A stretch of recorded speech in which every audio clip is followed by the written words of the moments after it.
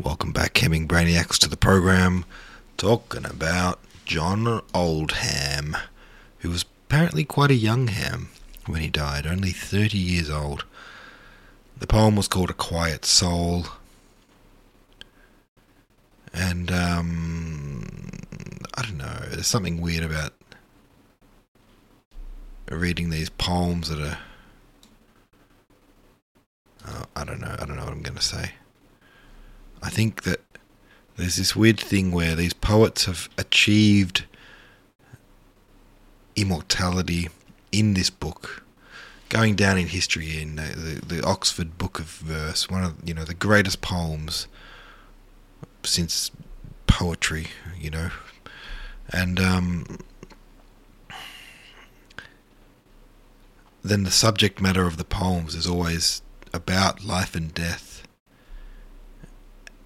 and human struggles, and then that resonates for hundreds of years, but the poet only lived for 30, and I don't know, something about that kind of gives me I don't know what, I'm not going to say it like creeps me out or anything. It's not quite that, it just unsettles me. Anywho, Swim says the Mummerfish. He says John Oldham was an English satirical poet and translator. His satires imitated the classical satires of Juvenal. He also wrote and published several satires against the Jesuits during the Popish Plot years, 1678 to 1681, and he died of smallpox. Well, there you go. Guy had a sense of humour, apparently. If it was in that poem, I missed it. I guess sometimes the ye old English sense of humour goes over my head to some degree. Anywho, next poem, hey? John Cuts, Lord Cuts. Weird name. John Cuts, Lord Cuts. John Cuts, Lord Cuts.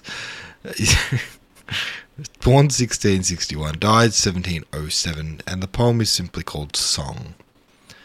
Only tell her that I love, leave the rest to her and fate. Some kind of planet from above may perhaps her pity move. Lovers on their stars must wait, only tell her that I love. Why, oh why should I despair? Mercy's pictured in her eye. If she once vouchsafed to hear, welcome hope and farewell fear. She's too good to let me die, why, oh why should I despair? That's pretty. It's a pretty little poem. I'd like to know what it means exactly, because I don't, but at the same time I felt it was quite moving in a sense. Anyway, thanks for listening, folks. See ya tomorrow.